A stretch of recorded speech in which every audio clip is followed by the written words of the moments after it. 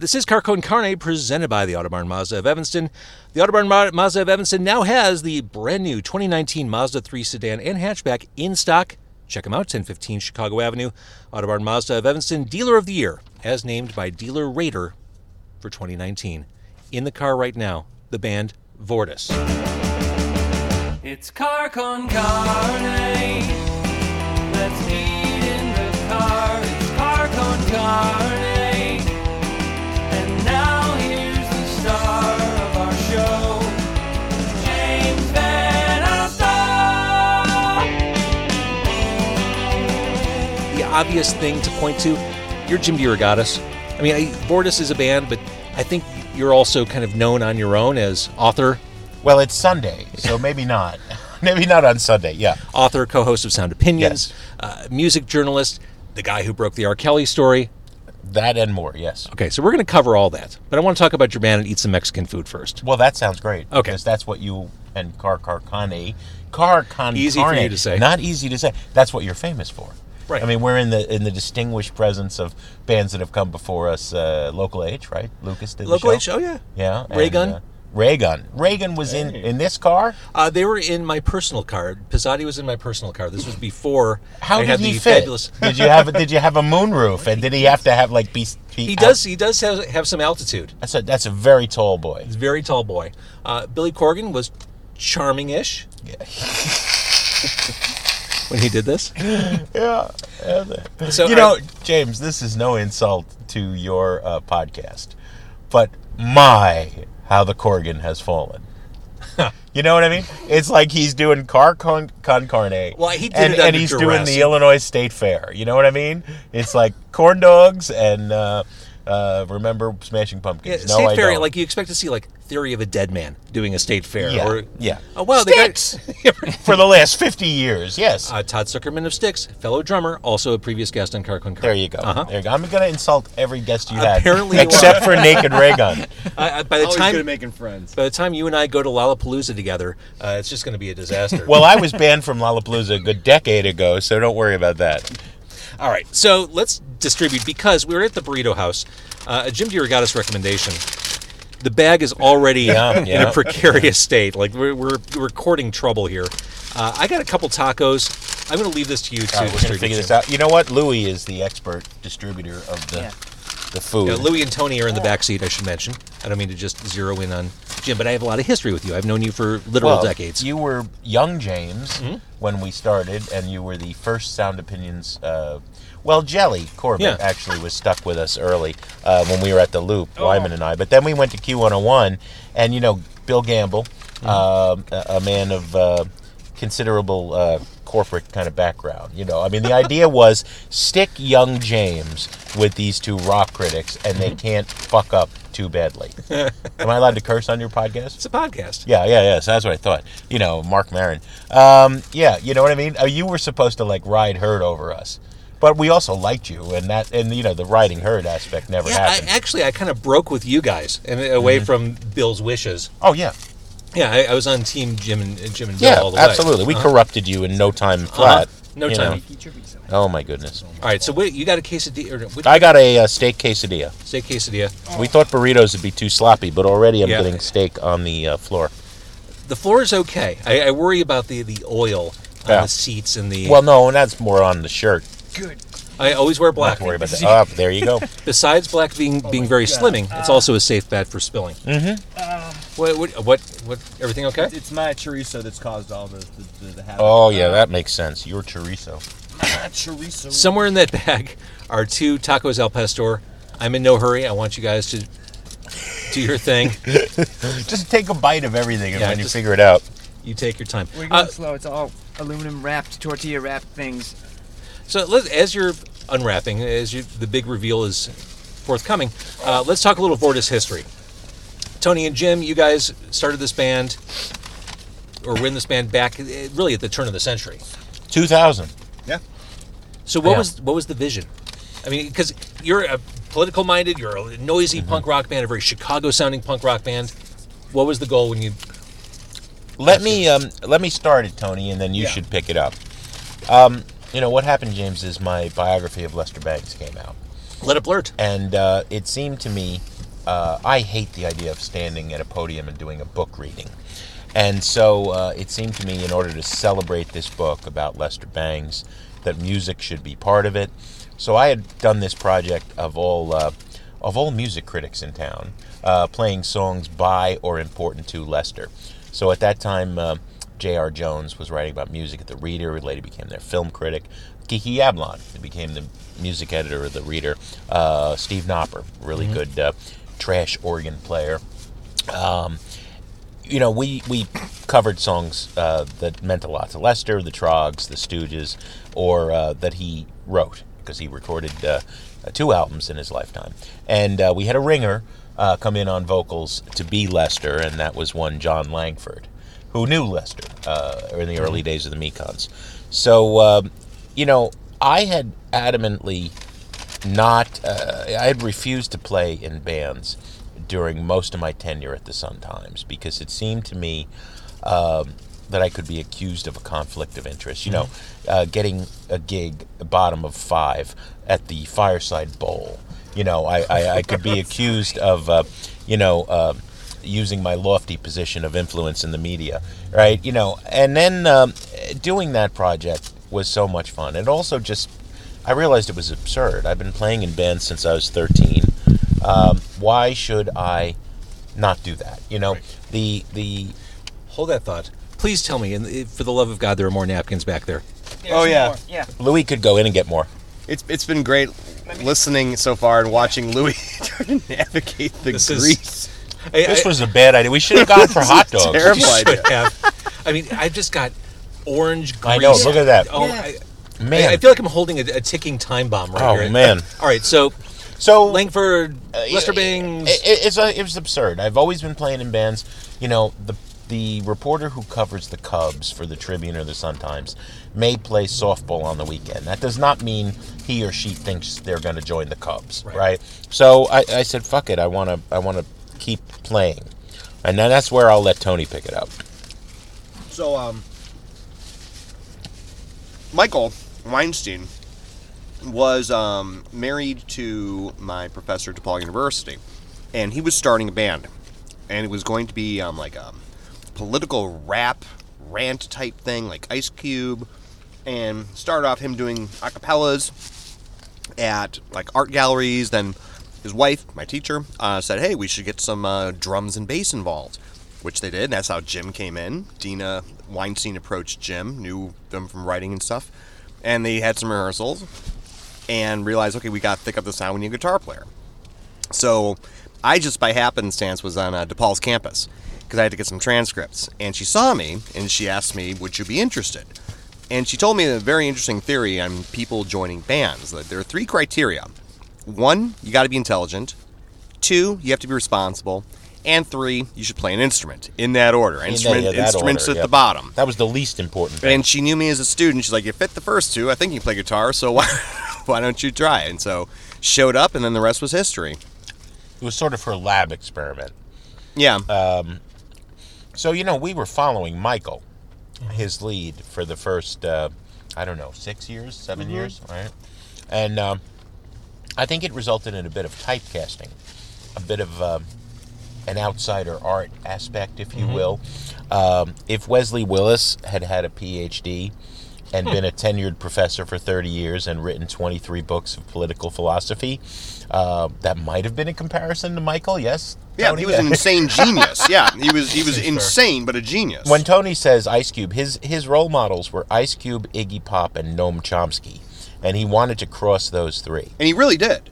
He did. He really put those 3 together in one and person. it was great fun for us as punks because it was a memorable gig where he was ranting and raving about Osama bin Laden had a point, and not the violent part, but the anti-global imperialism, and some guy who had been in the service, hauled off and punched him in the face, and we had many gigs like that. That outside one, we was talking about the Unabomber, the guy on the bicycle. Yeah, they got in an argument in the middle of the show. Michael really admired the Unabomber manifesto.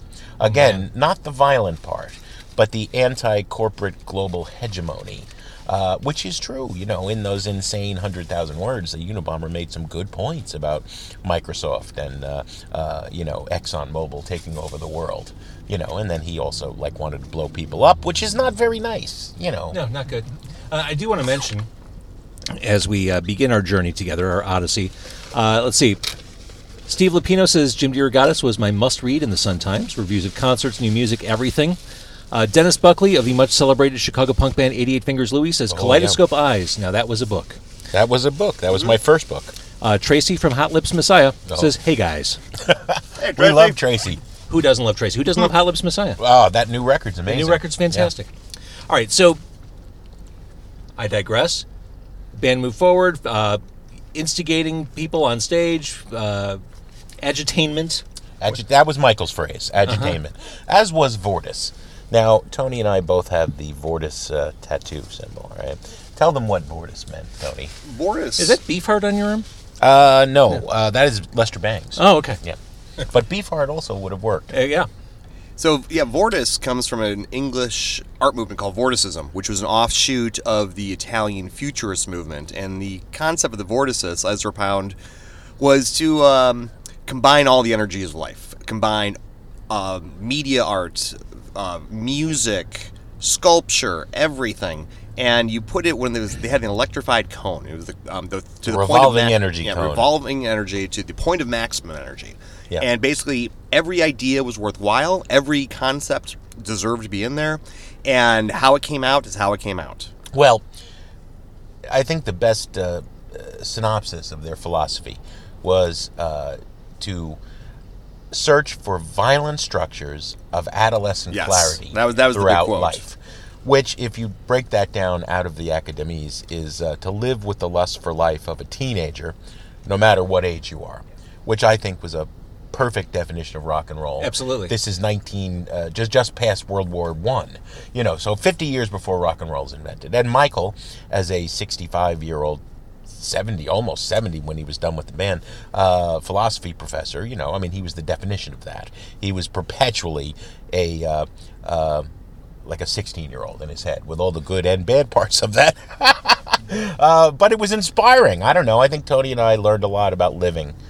Learned a lot about everything. Everything. He about was, everything. He was a brilliant guy. And our original bass player, Chris, was leaving the band to go to graduate school to get his PhD in Victorian poetry. Is it Blake? Yeah, specialty in William Blake. And so Louis got tapped for a few gigs, and then we never let him go. But we have now been a trio for 2/3 as long as we ever were part of the Professor.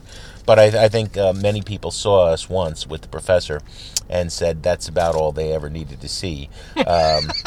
Except the ones who liked that Vortis and the Vortis of the last 15 years. Those are the ones. Those are the keepers. Yeah, when we like Tracy. When we would original play shows, we would play a song. He would give a 5-minute speech. We'd play another song. He'd give a 5-minute speech. Yeah. I mean, and now we boil shows down, 26 minutes? Yeah, 26 17 minutes, songs. I was gonna say 18 that's songs. Yeah. Yeah, you have a song on the new album, Words Don't Matter, that's like 2.5 minutes long. It's like I'm listening to Yes all of a sudden. It is. Well, it's longer because we had it combines all of our favorite quotes by George Orwell. So we, I think that sort of dictated. And it had a chorus, which is rare for Vortis. Yeah. So let's do the chorus 3 times. Wow, what a radical concept. So let me jump to the music. The new album is This Machine Kills Fascists. There's a song on there. Now, I'm too young to have lived through the O'Banion's heyday of Chicago, but We Are Chicago, to me, sounds like what probably, the kind of music that was probably playing at O'Banion's circa 1980. Like I don't think any of us. Well, Louis grew up in New Hampshire, and I didn't get here till 91. Tony, did you ever go there? I was too young, actually. Yeah, I'd go to Dirty Nelly's out in Palatine. I'd see bands over there.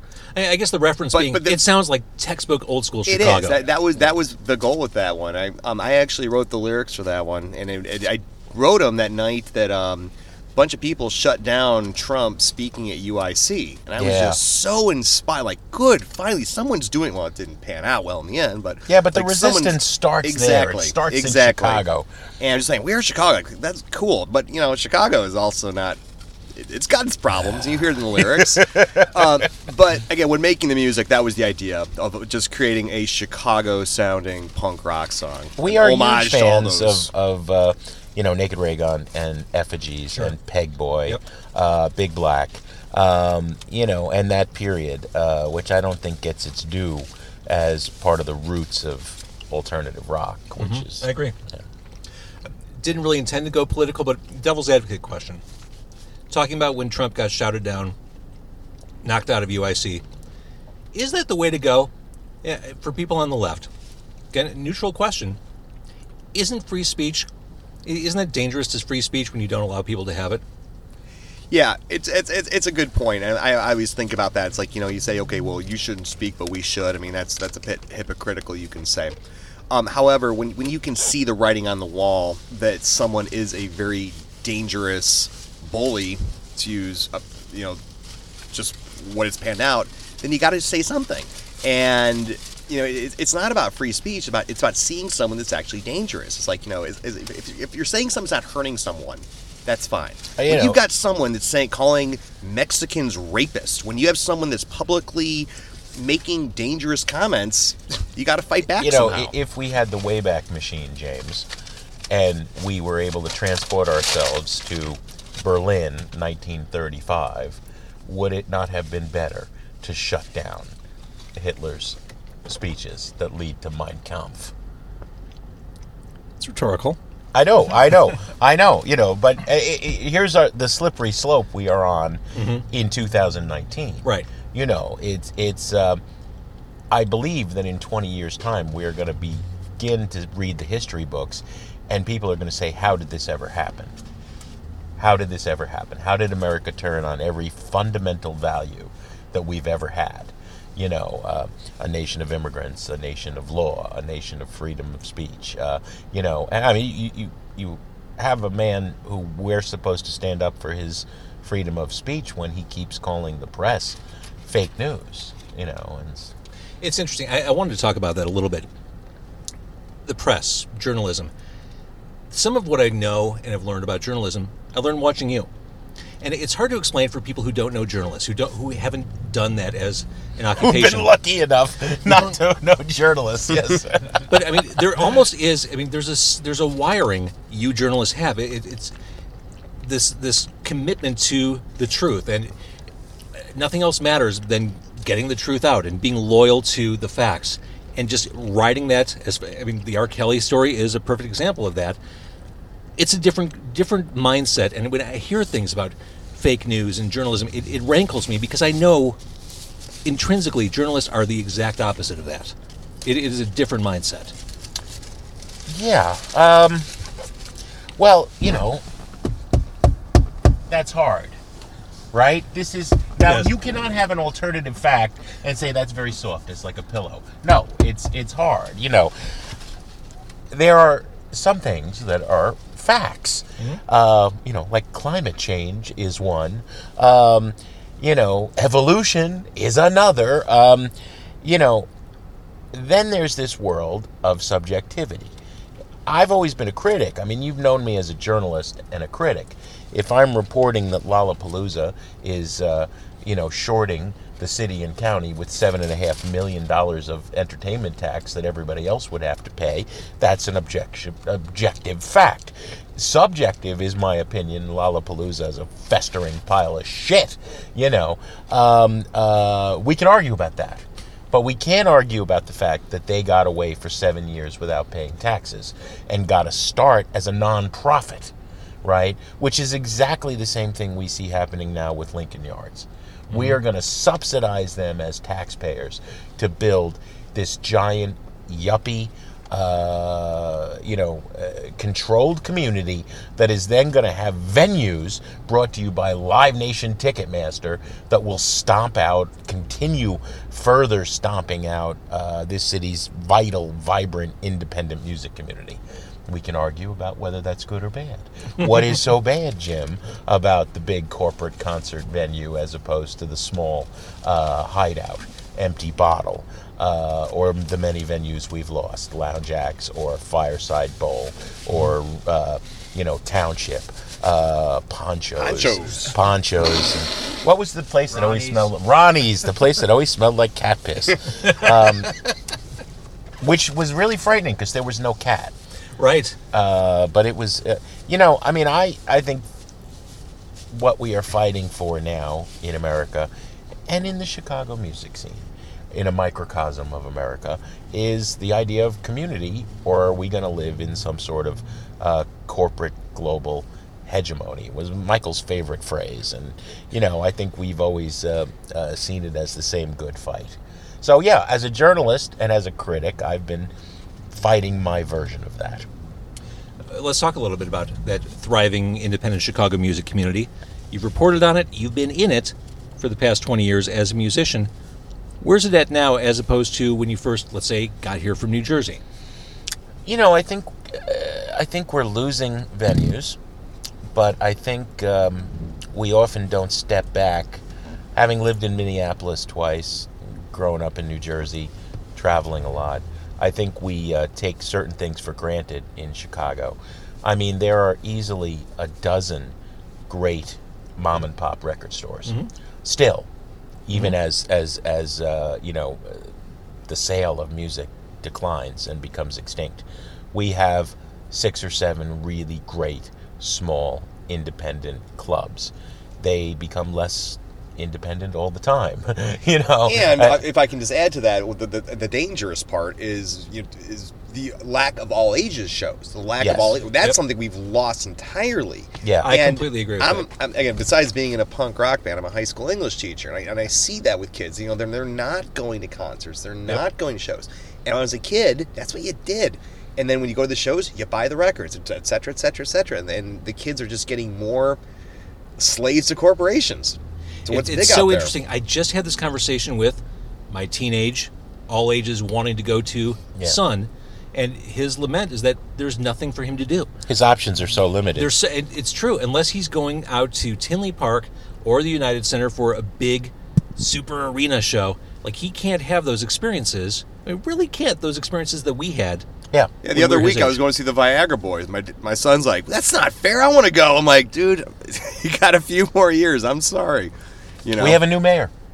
When in your lifetime, James, did you think we would have a female person of color who is gay as mayor of Chicago? 10 years ago, it seemed unthinkable. Yeah, 10 years. It was unthinkable last year, I think. I think it was unthinkable a couple of weeks ago. I would love to see, instead of Emmanuel for 8 years paid lip service to this mayor's office of music, mm-hmm. I would like to see an actual mayor's music council mm-hmm. with representatives from clubs and fans and musicians to deal with issues like, can we figure out a better way to approach the all ages license?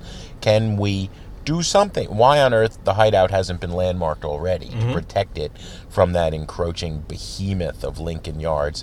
Look, Maxwell Street's gone, and it's never coming back. Right. The birthplace of all modern electric music, is Maxwell Street in Chicago, and it's now UIC parking lots. Mm-hmm. We've lost so much history. Chess Records is empty. It stands empty. Yep. There's nothing to see, even on the occasions when it's open. Memphis, Detroit, New Orleans, Austin, Texas have vital, vibrant mayors and governors' offices of music that see this as an income generator. Well, and when you land in some of those cities, you'll hear that music in the airport. Right at the airport. Chicago's notorious for paying lip service to the blues. Yeah. It's also the birthplace of gospel, mm-hmm. and the rock contributions, which I do not count the 60s. Chicago was pretty dreadfully dire until people like Ray Gun in the 80s, but we could argue that. This city is important 10 ways over.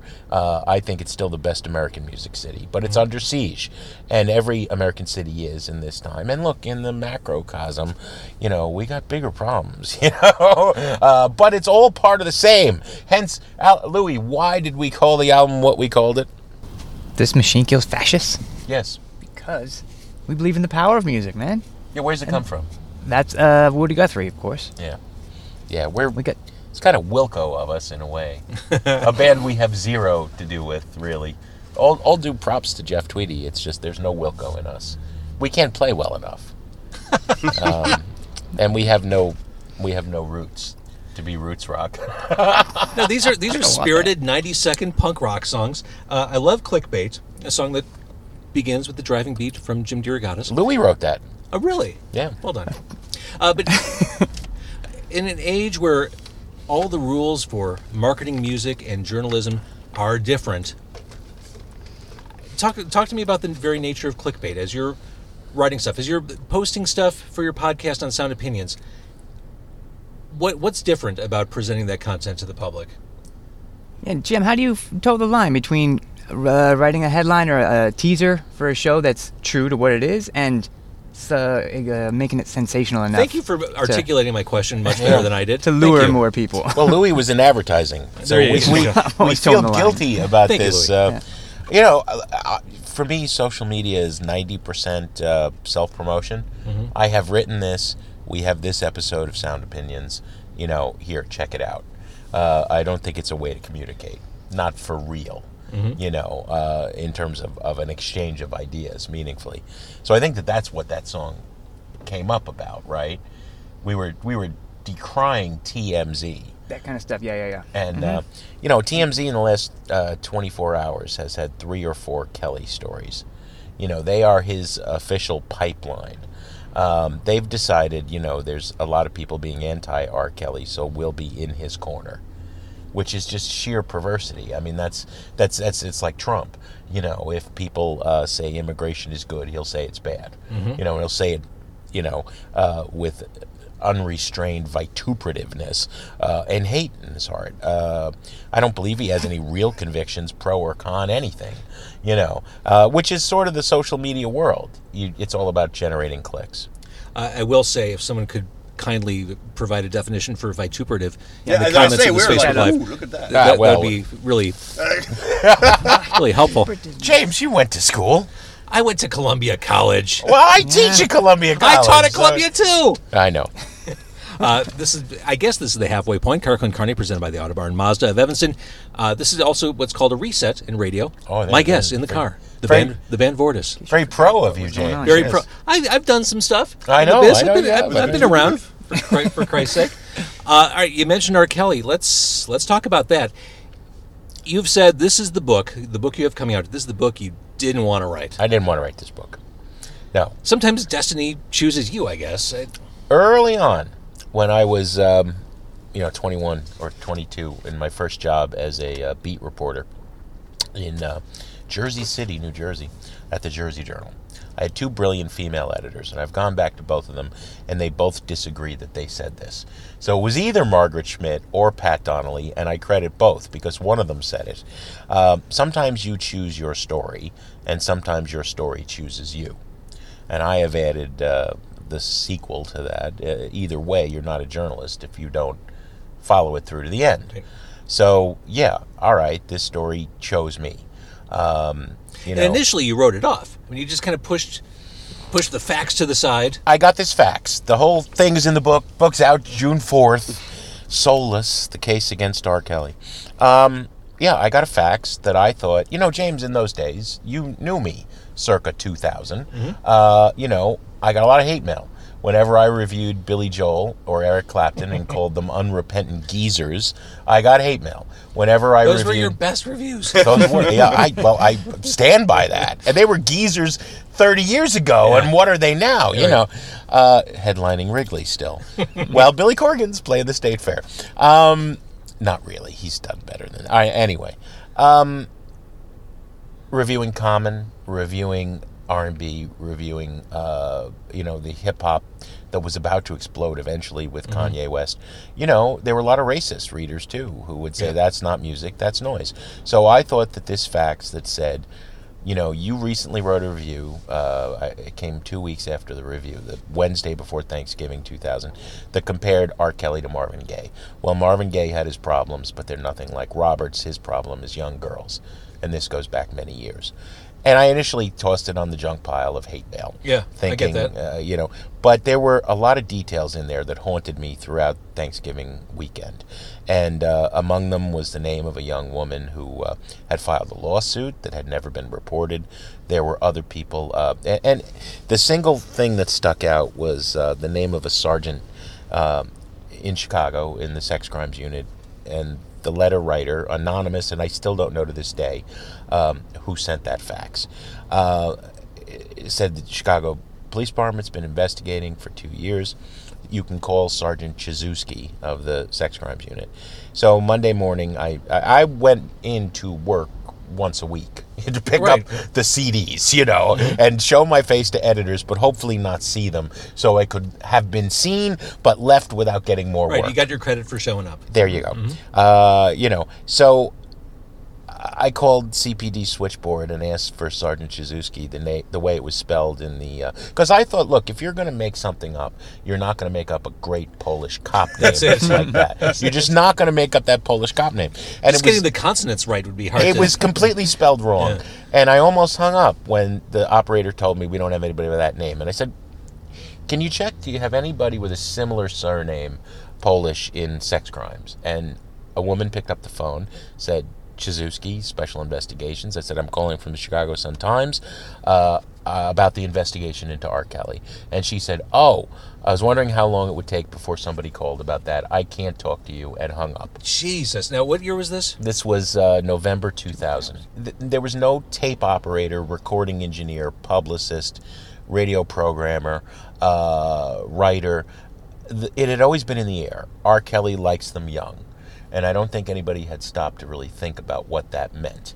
And the whole thing with Aaliyah, he had denied it, she had denied it. Were they married in 1994? Was she 15? Was she 18? What had really happened? So I was already almost a decade late to that story in November 2000. Our first story, me and Abdon Palish, took 6 weeks to report. It ran December 21, 2000. And we honestly thought that December 22, 2000, R. Kelly's career would be over. And then we thought the same thing again in February of 2002 when I got a 26-minute, 39-second videotape of him having sex with a 14-year-old, which is the single most horrifying thing. I can't imagine. Can't imagine. I had to pop Toy Story 2 out of my daughter's VCR. It was the only VCR we had. She was in preschool, and I was working at home on the Northwest Side. And I got a call. Go to your mailbox. Click. And there was this tape. And you can't unsee something like that.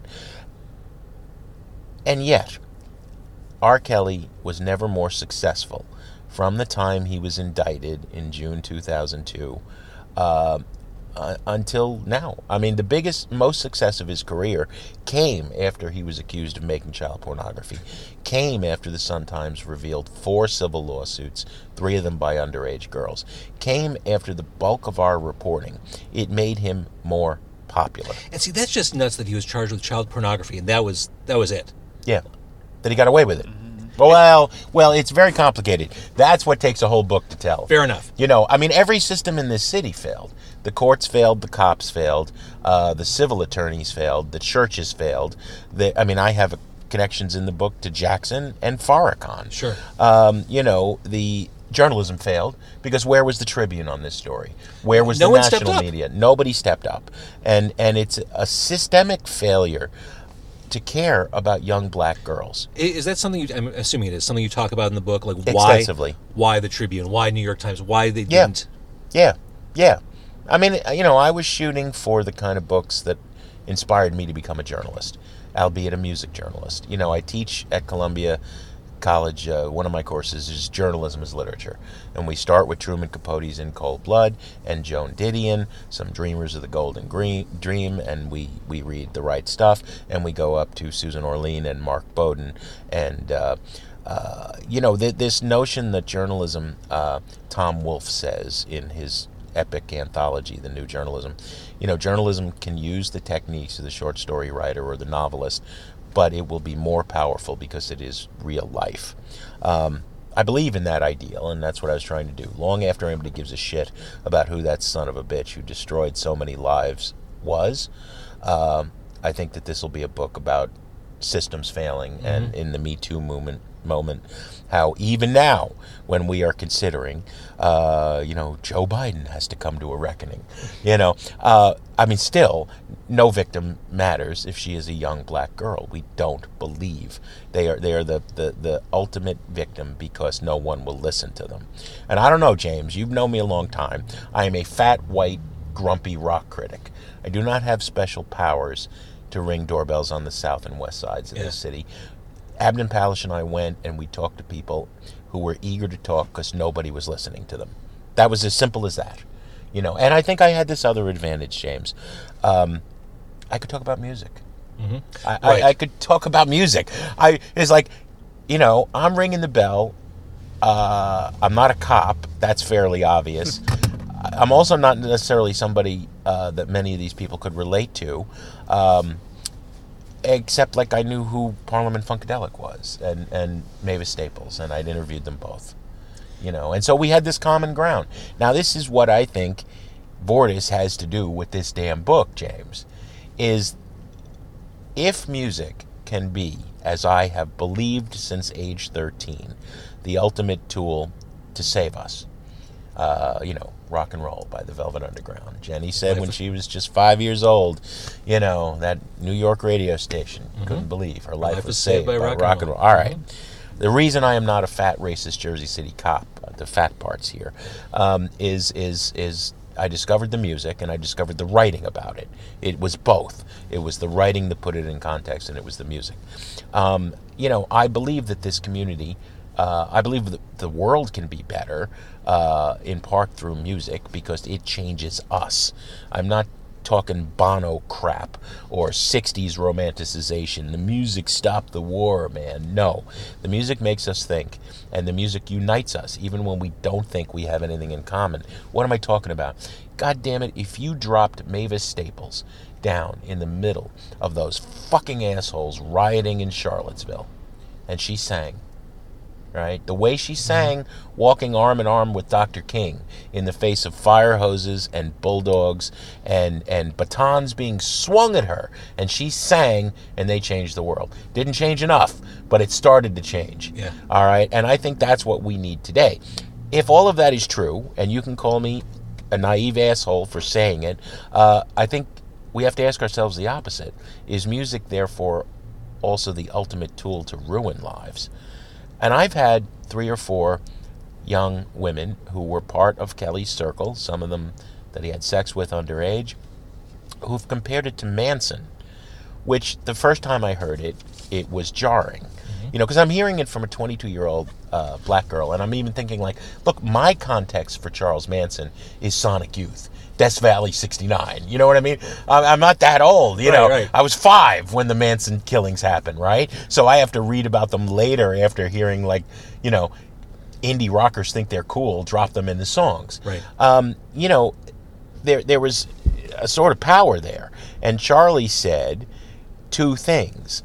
When he sat with David Dalton, Bill Wyman told me, go back, when I was comparing the power that Kelly had over women to Rasputin, which was a little too highfalutin. Wyman said, go back and read David Dalton and David Felton's piece in Rolling Stone about Manson. They did an entire issue of Rolling Stone before Helter Skelter, Bugliosi's book, before Ed Sanders' book. And they sat with Charlie. And Charlie had 2 tools, he said. Number 1, I recognized the girls he's talking about, with a glitch, something broken. I knew who to choose. And number 2, he said, I had music. The book opens with the facts, and it ends with the very first girl who tried to stop him. He picked her up in her high school choir class at Kenwood Academy in 1991. That sound you hear is my flesh crawling. Yeah, I know. Jesus. Her high school choir class, a Chicago public school, and the class was taught by Lena McClin. She's the niece of the Reverend Thomas A. Dorsey, the man who invents modern gospel music. And, she sued in 1996, only after the state's attorney of Illinois refused to press a criminal claim. So she files a civil claim and settles it in 98. And it ends with her. I finally met her in January. She's never spoken to anybody all these years, and she wanted to talk to me. The book ends with her. And James, I said to her, come to this Vortis gig at the Hideout where we're going to celebrate the release of our record and my book. And it's got to have those two things. It's got to have music. I don't give a fuck, man. I'll buy all the records and hand them out for free. I'll buy all the books and hand them out for free. It's not about self-promotion. But I said to her, sing with us. She had toured the world with Aaliyah, her best friend, singing behind Aaliyah. From Cottage Grove Heights, she sees Rome, Paris, Amsterdam, London, tours America. And he has sex with her at 15, and Aaliyah, and 5 of her friends who are 15, and takes away from her the joy of music, singing, takes away from her virginity, takes away from her friendships, and she's all right. Her daughter now is as old as she was when. Yeah. She has a really solid job, and she has made something of her life, and it's like, I'd love to hear her sing. That's, Yeah. I would love to give that back to her. I love that. Yeah, well, that's me. I'm a sap. When she keeps texting me LOL. I keep trying to talk her into it. Come and sing. We won't suck for that occasion, right, boys? No, we'll learn something. We'll learn whatever she wants to sing. When the documentary came out and people seemed to finally just wake up, was your response, where the fuck were you guys? No. I have never been territorial or fearing a scoop on this story. I don't mean that, but where was the outrage before? Not even pointed at journalism, but society at large suddenly waking up to this. Were you thinking, come on? No, I thought it was about time. The only feeling I have is too little, too late. Mm-hmm. I understand, Dream is someone I respect enormously. Dream Hampton was the showrunner. I do not respect Bunham Murray. The production company is the same that brought us The Real World and Keeping Up with the Kardashians. And isn't that part of the problem? This blurring of reality and celebrity uber alles, right? But Dream was not connected and I wouldn't work with Bunham Murray. And I think Dream did something valuable. For 19 years, I've sat with women as they've done the hardest thing any woman can do, which is rip out their soul and tell me about their sexual assault. And it's them who have affected this.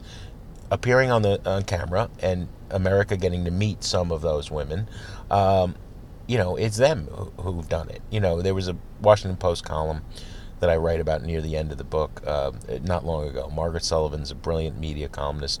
She said, investigative journalism couldn't do it. It took a hashtag, Mute R. Kelly, and a docuseries. And I don't think any of that's true. I think all of that played a role. But it was these women, James, for 20 years, risking financial ruin, risking fearing for their lives to speak out. I was a megaphone. I was amplifying what they were telling me. And I'm sure that R. Kelly machine is intimidating. It used to be more. He's broke now. Mm. I think even that wouldn't be doing it now unless he was... he played last night for 28 seconds in Springfield. It was $100 a ticket, a club show, after he got booted off a state fairgrounds show that was supposed to be a real concert. So then he's doing this after show. He shows up and he sings for 28 seconds a couple of lines of Bump and Grind. It was supposed to be $100 to party with, have your picture taken with, get an autograph from R. Kelly. 50 people showed up. He's done. Mute R. Kelly has effectively... I have... You asked the question earlier about free speech, and I have philosophical problems with the idea of stamping out. Sure. Mein Kampf should be in print so that we can read it and study what hatred looked like. Should Kelly still be played at backyard barbecues, at weddings, at church on Sunday? That's a more difficult question. But what Mute R. Kelly set out to do was take away his power to commit these crimes by taking away his income. Right, for sure. But RCA Records, it still hasn't commented, but they've dropped him from their label. He made 15 major label albums, sold 100 million records, generated for himself $250 million, and a full $1 billion for Jive Records, which was quite possibly neck and neck with Interscope for the sleaziest record company ever. I mean, they're also enabling the sexualization of Britney Spears at age 14, and Lou Pearlman is bringing them Backstreet Boys and NSYNC, while he is later convicted of fraud and sexual abuse of young boys. I mean, nothing mattered to the old school music industry except money. And it is extinct, James. Oh, it is absolutely. We have killed it. So, the book again is called Soulless. The Case Against R. Kelly, yeah. And it comes out in June. June 4th. Okay. The details are on laid the out. web, on the interwebs, yes. They're on the web. I guess the question I have for you, and there's so much, I mean, this was just a soupçon of what we can find in your book, a mere taste of what... A soup song, that's very good. Thank you. An amuse-bouche. Amuse-bouche, yes. I guess the question I have for you, as someone who's been in this, talking to the victims, chronicling the story, where do you see him ending up? Does he go to jail? I think the Chicago case against him is very, very weak. Very weak. It's going to fall apart. But there's a 26-member federal task force that has interviewed everybody I've ever interviewed. They've been fanning out Los Angeles, Chicago, Atlanta, New York, Florida, Miami. I think if the federal charges of 30 years of sex trafficking and students of rock history, violations of the Mann Act, for which Chuck Berry was imprisoned, transporting underage girls across state lines for immoral purposes. I mean, it exists, and people are still charged for it. I think the federal case will be real. I think Chicago will fuck it up again. I mean, it took 6 years to go to trial. 2002, he's indicted. 2008, it goes to trial, and he's acquitted. On like 22 counts, right? 21 counts of making child pornography. A jury of his peers acquits him because the girl in the videotape, her mother and her father, never testified. But 15 witnesses did. And the state had 50 before the grand jury. That's a complicated story. It's in the book. I don't know. He has 9 lives. He could fade into oblivion slowly, playing, strip clubs in Springfield where 50 people turn up, which would be pathetic enough, or he could get off scot-free. And here's a troubling thing. His career resurged when he was acquitted. 2013, he sings at Coachella with Phoenix. He headlines Bonnaroo. He headlines Pitchfork. And Black Panties is, one of his most successful albums. By then, people knew. And people embraced him, not despite knowing. Some people embraced him because they knew. Yeah. And that's like being one of those sick motherfuckers who wants to have a piece of John Wayne Gacy jailhouse art in your living room. I mean, or you're collecting Manson family memorabilia. Exactly right. Your commitment to the story and seeing this to its end, and really the work you've done on behalf of the people victimized by this is exemplary. Thank you for everything you've done. It's all part of the same thing to me. The playing music, teaching, writing about it is all, you use the tool you have. I'll tell you something. He's been relentless with it, too, because we'll be at rehearsals. He's talking to people on the phone, talking to victims' families, working on it. We were at a show not too long ago. He had to leave after we got there for load-in, sound check, and we had, you wait between on. He had to go to the south side to try to work on a story to get into that warehouse. It was Justine Street. The family of one of those girls had flown in from Florida and were being threatened with arrest for trying to see their daughter at the recording studio on Justine Street, which is half a block from Pitchfork where they headlined. So, there's some vindication in this book. When I was decrying Pitchfork booking him in 2013. I remember. I'm old, fat, clueless. I remember. Pompous, out of touch, and it's like, what do Mike Reed and Chris Kasky and Ryan Schreiber say today? Right. It's like, all right, so the book is out in June. June 4th. We can hear you weekly on the radio. The Sound of Opinions, yes. The radio podcast show form. program, yes. A show I once produced. Someone said, you did. Talk about working together on Sound Opinions at Q101. We kind of did. We did. Early What was on. it? Were you there the night Blur was there? Yeah. Remember they ate about 100 pounds of pistachios That is true. and left them all over the floor. That's fine. I remember Park Life, Circa Park Life. Nobody wanted them. Nobody liked wanted them. They did a terrible version of, I want to say, Bank Holiday. I thought it was pretty great. It was Blur. It was Blur. It was 1 o'clock in the morning on Q101. That was pretty fucking great. Yeah, I mean, we had the Flaming Lips in there. We had John Yeah. Cale. We had Hitchcock. Robin Hitchcock, yeah. former Carcon Carne guest. I just Yes, wanted yes, to say yes, that. Yeah, that was a lot of fun. That was great. We had Courtney Love live for 2 hours. Oh my God, that's right. Yeah, and we blew through the commercials. Uh-huh. And the dump button never got more of a workout in the history of radio. Oh yeah. Yeah. Oh yeah. She was. That was amazing. All right, so Sound Opinions, we can hear you there. Vortis, the band. We started the show with Vortis. Damn it all, we're going to end with Vortis. The new album is available on vinyl. It's a handsome-looking vinyl. Cave Tone Records, right? Mm-hmm. Louis, Cave you Tone should Records? say something, Louis. Cave Tone Records. There it is. Well said. Do you watch television?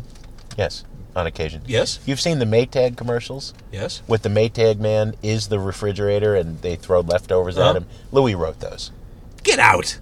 Louis wrote those. He's an advertising titan. Yeah. On to segment 3 of the show, where Louis comes out. Now you wouldn't know that he was in this game, right? Because he said like 4 words. Right. I got nothing to say. He's like a quiet storm. Okay. Ah, there you go. Gina says, ew, nightmare to be stuck with Courtney Love for 2 hours. No, that's not true. Courtney Love is one of the smartest women I've ever met. She's also one of the most troubled. Mm-hmm. If you recall, she was simultaneously insulting us, seducing us, joking about something she said 5 minutes ago, steering where the conversation It was some of the most should go. bonkers radio. It was what I think that call was the sort of thing I got into radio for. Yeah. That all the rules are gone. We have this. And there's a crystalline truth. Remember what she said about Corrigan? She insulted Corrigan. She said, "You know what they call him, the road crew? The pear-shaped boy," which I just thought is perfect. And then I asked her about Grohl, and she said, all you have to know about Dave Grohl is he and Albini are the guys that went out back when they were making In Utero to set their farts on fire." And I'm like, that has proven to be just about all you do need to know about Dave Grohl. You know what I mean? Because I liked the first Foo Fighters record, and then, not since. Not even a song here or there. It was very nice of him to book Naked Raygun and Urge Overkill at Wrigley. But that's an irredeemable career. Okay. Now that we're going down this road, I went to both those Foo Fighters shows at Wrigley Field last year. I respect a band that can change up their set list every night, especially at that level. Pearl Jam does it. But every Foo Fighters song is the same. Well, my point is, Foo Fighters had the exact same set list both nights, and you've got to assume there will be fans going to both nights. Yeah. I think you owe them a different set list. But what would it have mattered? It's one song. Snarkiness aside, one thing I hated about the same show both nights, the same exact patter between songs about Ray Gun. Oh, my God. Oh, no. About going to Cubby Bear and seeing a band Yeah, from Chicago, yeah, Naked Ray Gun. My older cousin took me. I know, the whole thing. Yeah. Same, I mean, it was note for note. Yeah. The same. That drives me nuts. Like when I had Hitchcock on last week, I mean, I love and respect the fact that you never know what you're going to get. No. And as a fan, that's what you want. You want to be excited. The internet spoils everything. You could look at setlist.fm and know exactly what your favorite band's going to be playing when you see them. I like a little bit of mystery. Of course. Especially when you're a band with a 10, 12, 15-year career. Right. Exactly. All right. So, Sound Opinions. You've got a shelf's worth of books that you put out. Kaleidoscope Eyes mentioned earlier. I wrote the introduction to your book. You add the book that never came out. Did it never come out? It never came out. Oh, I'm sorry. But it was a great intro. It was fantastic. I have a copy, though. No, that was a different book, the Q101 book. Oh, the Q101 book. All right. The other book didn't come out. Yeah, Tim McElrath okay. of Rise Against wrote the intro to that. All right. Well, I've God written... Yeah, all right. But you've written tons of stuff. Yeah, right. We go way back, I guess, is the point. Yes. So we'll get the book. Thank you for staying on that. Thank you for being an exemplary journalist. Vortis, thank you for just rocking the hell out of your 90-second songs and doing what you do. Love you guys, and thank you for eating some of the greasiest tacos. Yep. It was good, though, wasn't it? Oh, that was some great El Pastor. That was good. fantastic. I'm not going to shake hands with you when you leave because I have a protective film. We won't take it. Yeah, there is that. Yeah. All right, and if you're watching on Facebook Live, thank you so much for watching. This is Carcon Carne, presented by the Autobarn Mazda of Evanston. If you like this show, please tell a friend. Support them. Thank you for watching and listening.